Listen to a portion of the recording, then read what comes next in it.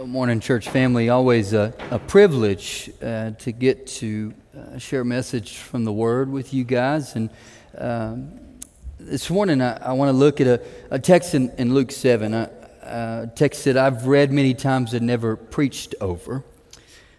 But I, like you, have been asked many times what I would do if I wasn't doing what I am doing. I suspect you've probably been asked the same question, but for me, if I could do anything, it would be in the field of something called behavioral economics. I read a book called Misbehaving a number of years ago, and it just rocked my world. It blows my mind why we do the things we do as humans. We make very little sense, you and I, and it just fascinates me why people do the things they do. And one of the things that I find particularly fascinating is that we are, for most part, walking, talking contradictions. I work with young people, but I don't think this is exclusive to young people. But we can at the same time know that we spend a tremendous amount of time and energy crafting an image of what we want people to see about us. We do it online. We do it in our homes, cleaning every nook and cranny before someone comes over.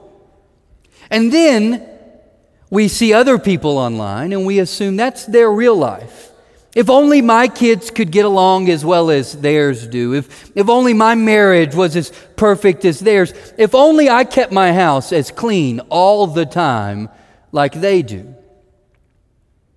We do it in our workplaces. There's a word for it. It's called imposter syndrome. We spend a lot of time in our own heads convincing ourselves that we are ill-equipped for the task at hand, regardless of what it is. Job, marriage, parenting. And yet right alongside that self-deprecating self-hatred, we have this little line of narcissism that says everyone else is thinking that about you too. That we are the garbage that the world revolves around. That we are both at the same time worthless and yet all anybody ever thinks about. But I want to look this morning at a story in Luke where he embodies one that may be the most damaging. We all know that we are deeply complex people, crafted through our parents and our background, the geography you were raised in, the generation that you came up in. A mixture of all sorts of things, good and bad, and yet we think we can have people figured out in a matter of seconds based on maybe the color of their skin or the clothing that they wear or the way that they speak. We think we know all about everybody. But I am complex and would be so difficult to understand. We're going to look at a Pharisee today that thinks he's got Jesus figured out. Now, I want to say, before we even get to the text, I actually think this Pharisee is actually in good faith when he invites Jesus to his house.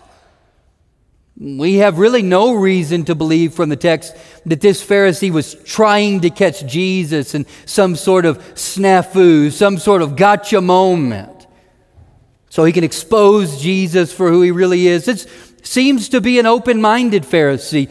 In fact, I would argue we have misrepresented Pharisees.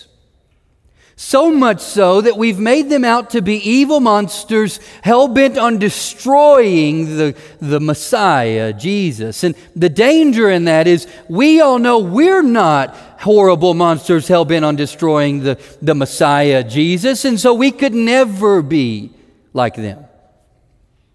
But I would also argue that in most Scripture, we are the Pharisee. Today is no exception.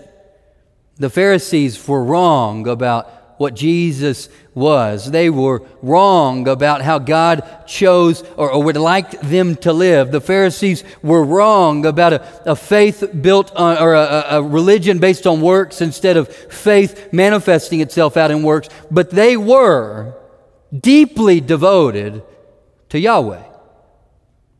deeply devoted to this God and deeply nervous about what they thought was a new guy on the scene, Jesus.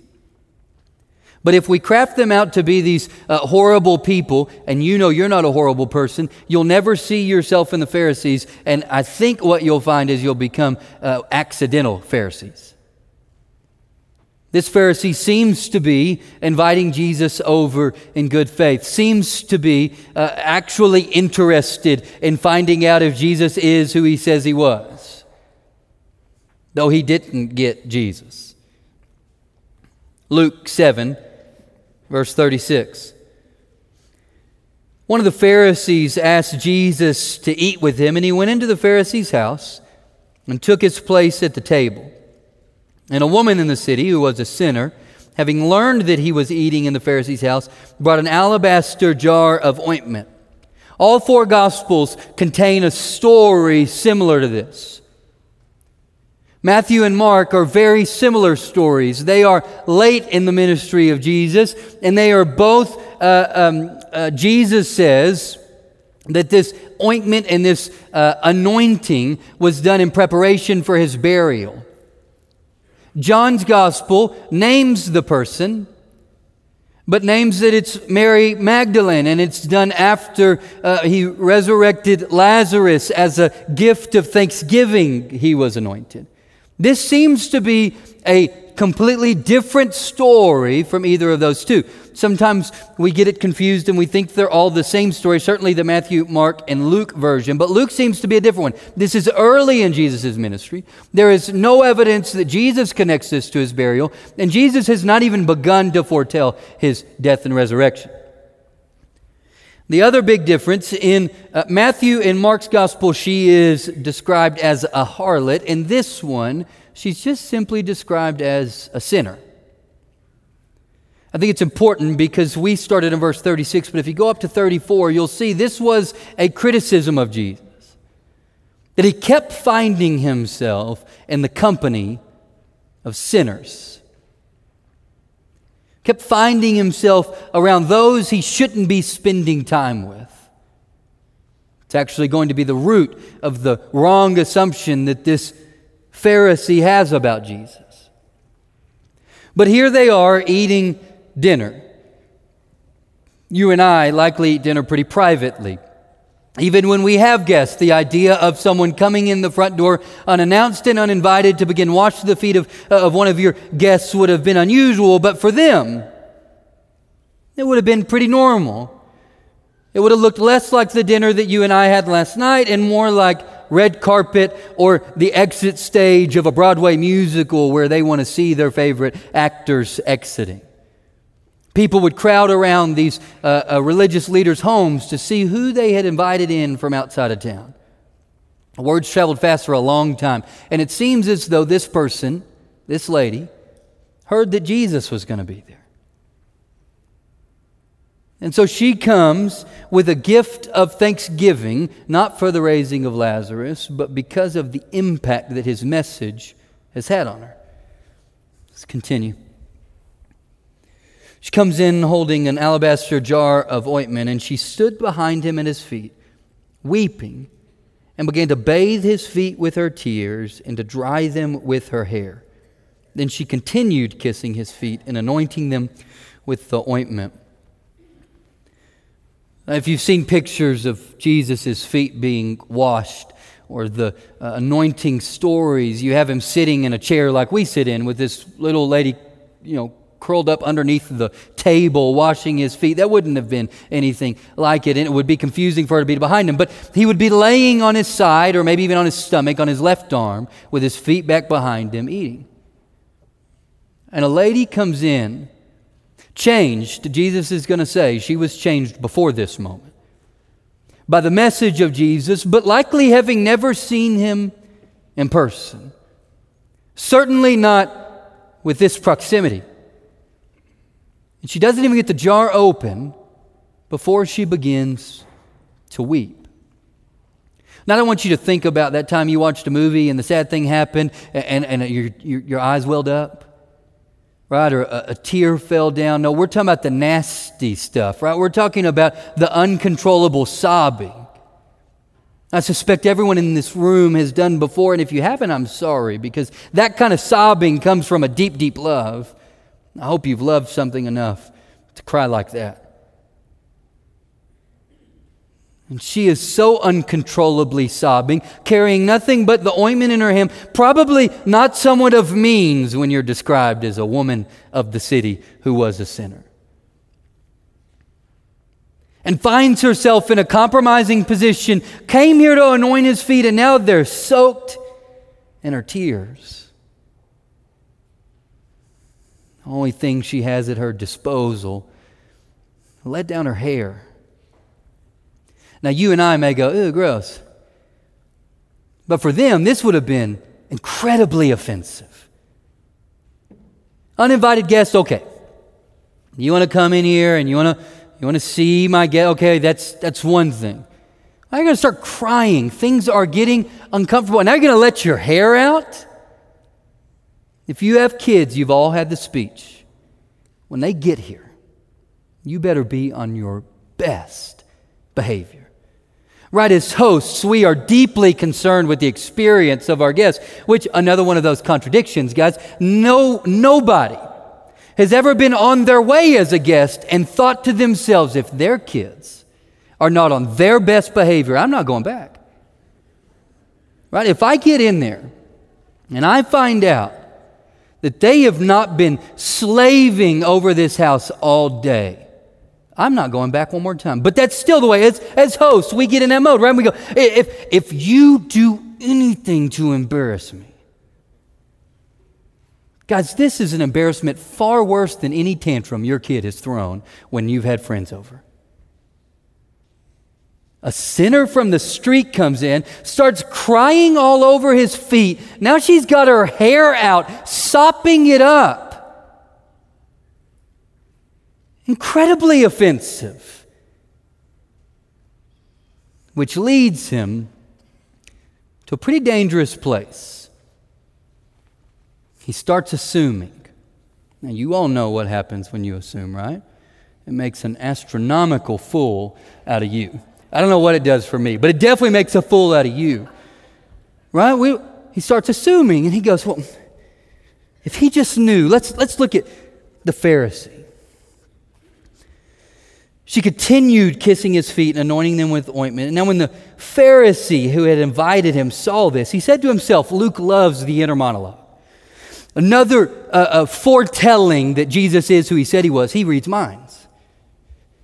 Said to himself, if this man, Jesus, were really a prophet, he would have known who and what kind of woman this is who is touching him, that she is a sinner.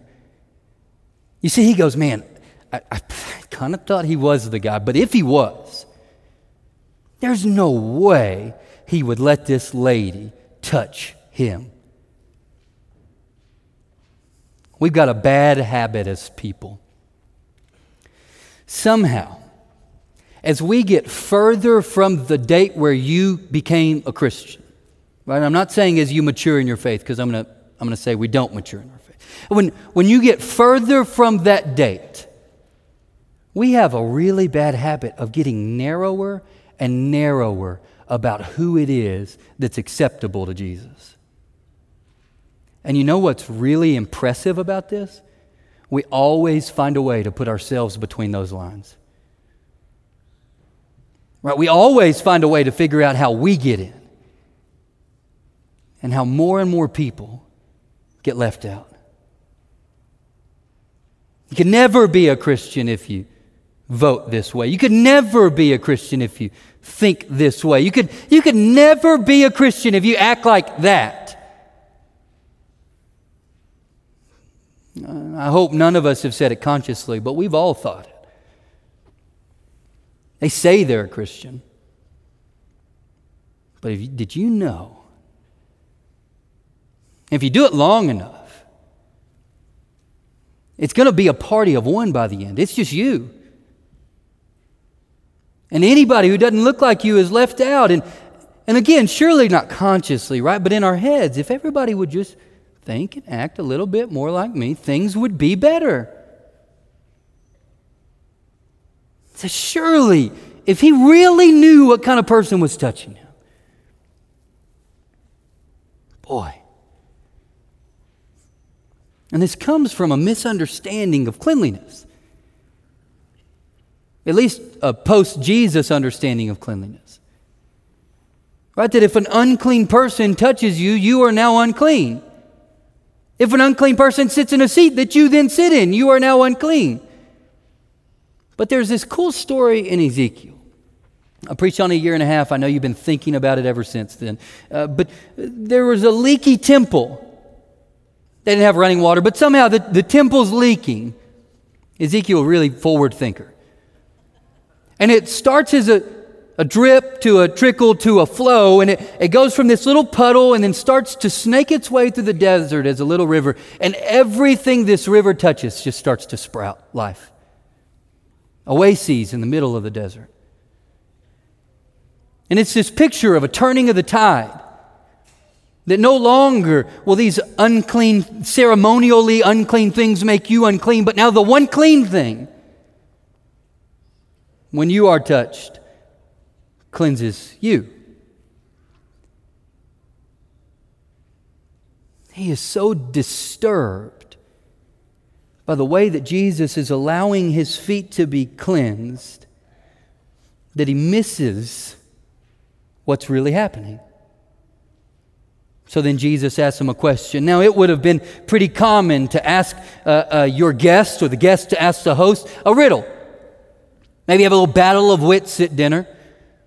But this is a bad riddle. Let's look at it. And the Pharisee had seen it. He said to him, if this man was a prophet, he would have known who and what kind of woman who is touching him, that she is a sinner. And Jesus spoke up and said, Simon, I have something to say to you. Teacher, he replied, speak. Careful what you wish for. A certain creditor had two debtors. One owed 500 denarii, the other 50, a year and a half, almost 2 years' wages, and a month and a half. Not an insurmountable, but a big sum. When they could not pay, he canceled the debts for both of them. Now, which of them will love him more? Simon answered. I can only assume Simon thought like you did. Teacher asks a really easy question. You go, it can't be that easy. Simon answers, I suppose the one for whom he canceled the greater debt. And Jesus said to him, you have judged rightly. Then turning towards the woman, he said to Simon, do you see this woman?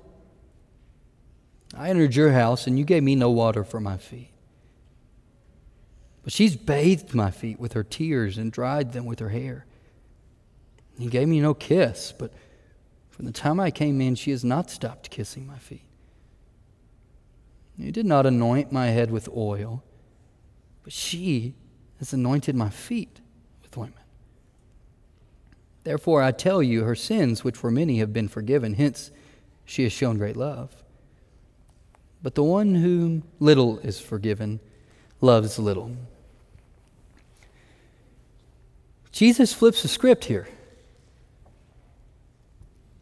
Jesus could have said, hey, bite your tongue, Simon. It's fine what she's doing. But instead, he goes from the entire end of the spectrum where Simon was. This is the worst dinner party. This person has ruined this evening. I'm embarrassed as a host. I have been embarrassed by this woman and her behavior. All the way to the other side where Jesus goes, no.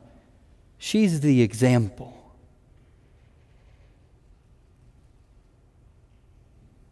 You see the title probably in your Bible? A Sinful Woman Forgiven. It's two titles. One is the way that Simon saw her. The other is the way that Jesus saw her.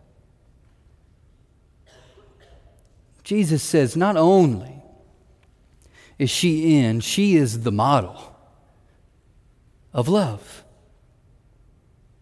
And then he plays on Simon's misunderstanding of grace. I hope you know Jesus is not convinced that Simon needs less forgiveness than the woman. We've read too much of Jesus to think that. He's playing upon the arrogance of the Pharisee. There is not a person in this room, whether you've been saved for 60 years or 4 days, there is not a person in this room that needs more forgiveness than someone else. There just isn't. Scripture's clear.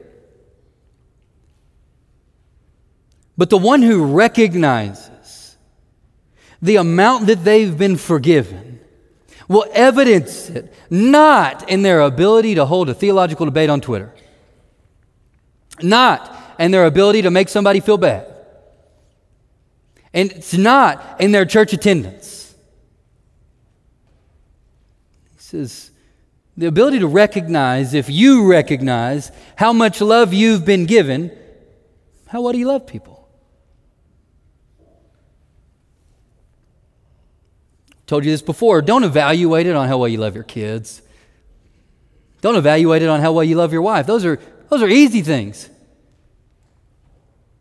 Evaluate it on how much you love the person who has the least in common with you. How well do you love the biggest jerk you've ever met? How well do you love the person who votes on the other side of the party? How well do you love the person who disagrees with you on everything, even your faith?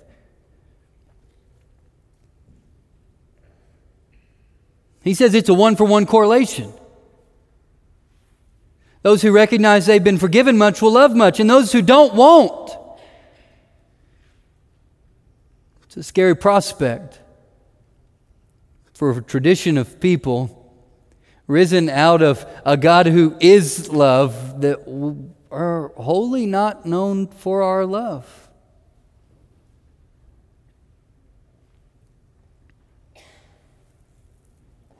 Now, I do think it's important to note, Simon is the one who owes 50 denarii, right? I hope you saw that.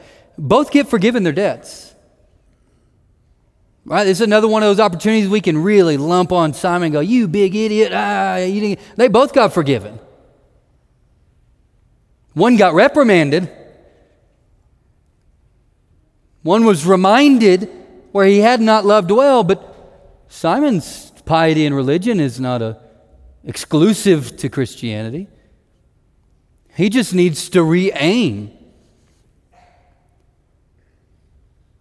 He says they're both forgiven, but if you don't recognize the gravity, you're going to find people really hard to love. Because people are really hard to love.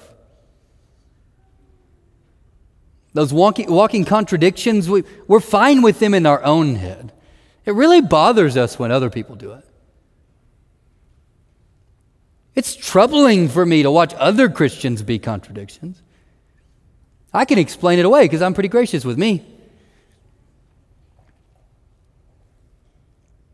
He says, no, the way that you love people, John would say, through Jesus, new commandment I give you, love one another. By this, they'll know that you're my disciples.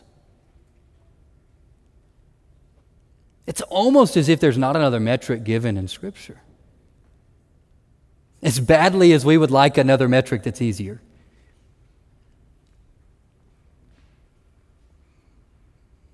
He says, Simon, this person that you think ruined the party is the perfect host. You didn't seem to care about my presence at all. You've become so wholly unaffected by my presence that you didn't even make a big deal about it. Now, Jesus didn't say that, but say this, but maybe some of us have become so wholly unaffected by His presence, we didn't even make a big deal of this at all. Well, it's just the thing we do after the other thing we did before where we got to hang out with our friends and talk about a Bible study. I like the songs or don't. Some of us have become wholly unaffected by who Jesus is, that we walk in this room and are not affected by worshiping corporately with hundreds of other believers lifting up the name of Jesus.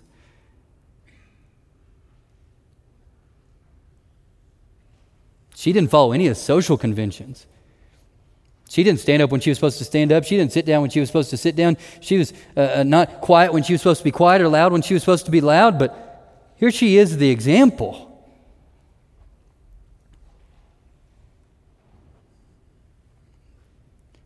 He does not say, Simon, you didn't make the cut. But he does say, Simon, you've got some learning to do. It's not from religious scholars. It's not from the elite. You've got to learn from this forgiven woman. Two titles, one that Simon sees, one that Jesus sees. This woman who's been forgiven. And so here she is, acting it out the only way she knows how. Sobbing on his feet, sopping it up with her hair, and then pouring ointment while she kisses. He's going to go on to tell her sins are forgiven. And you go, well, what did he do that for? Didn't he already said her sins were forgiven, and she doesn't need a re-upping, right? I think he does it for everyone else in the room, because it's shocking to everybody else in the room.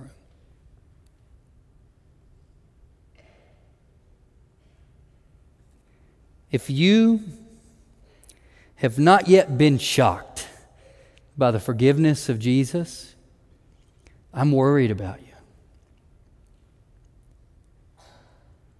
If you can evaluate your life and the fact that Jesus has forgiven you for all sins past, present, and future, and not be shocked, I'm worried about you.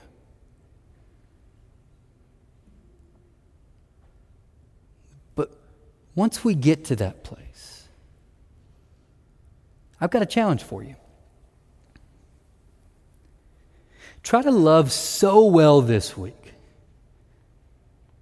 that somebody challenges you and goes, you sure you want to love that person like that? Jesus was constantly being criticized for how much he loved the people that weren't supposed to be loved by him. I very rarely get that criticism. Shamefully. But this week, you're going to have the opportunity to, because people make it a very present opportunity. Love somebody this week that's so shocking to the people around you. It's like, are you sure you want to be seen with them? Sure you're going to get lunch with who? What will people think? What will they say if someone sees you there with them? And you can say, make sure you tell them it's Jesus, not you.